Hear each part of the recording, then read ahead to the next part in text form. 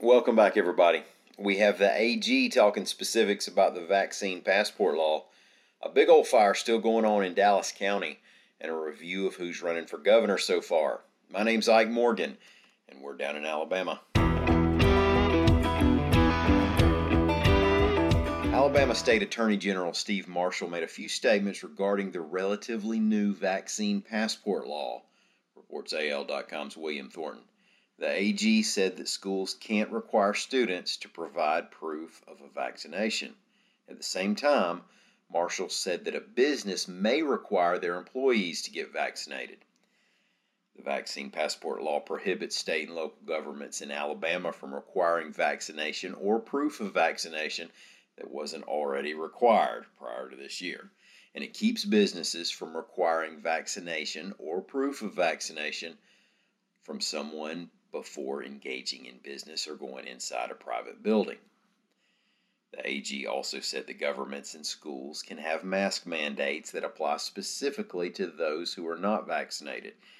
Now, regarding that part about businesses being allowed to make their employees get vaccinated, we're seeing that go into effect in a couple of notable workplaces.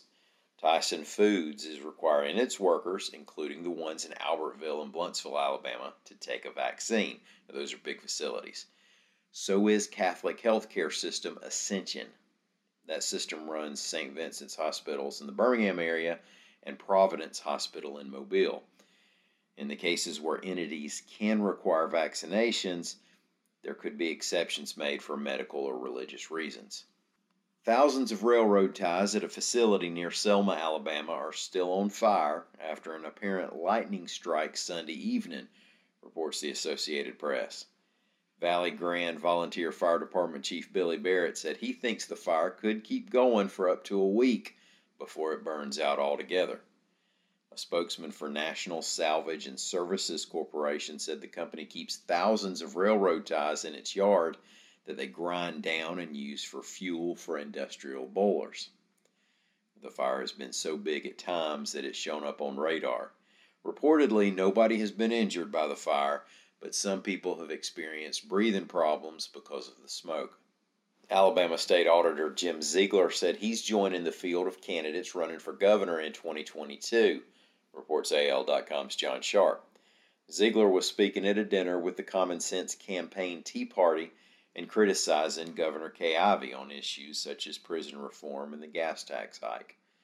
Among candidates with campaign committees recognized on the Secretary of State's website are, of course, incumbent Ivey, also Lee County Pastor Dean Odle.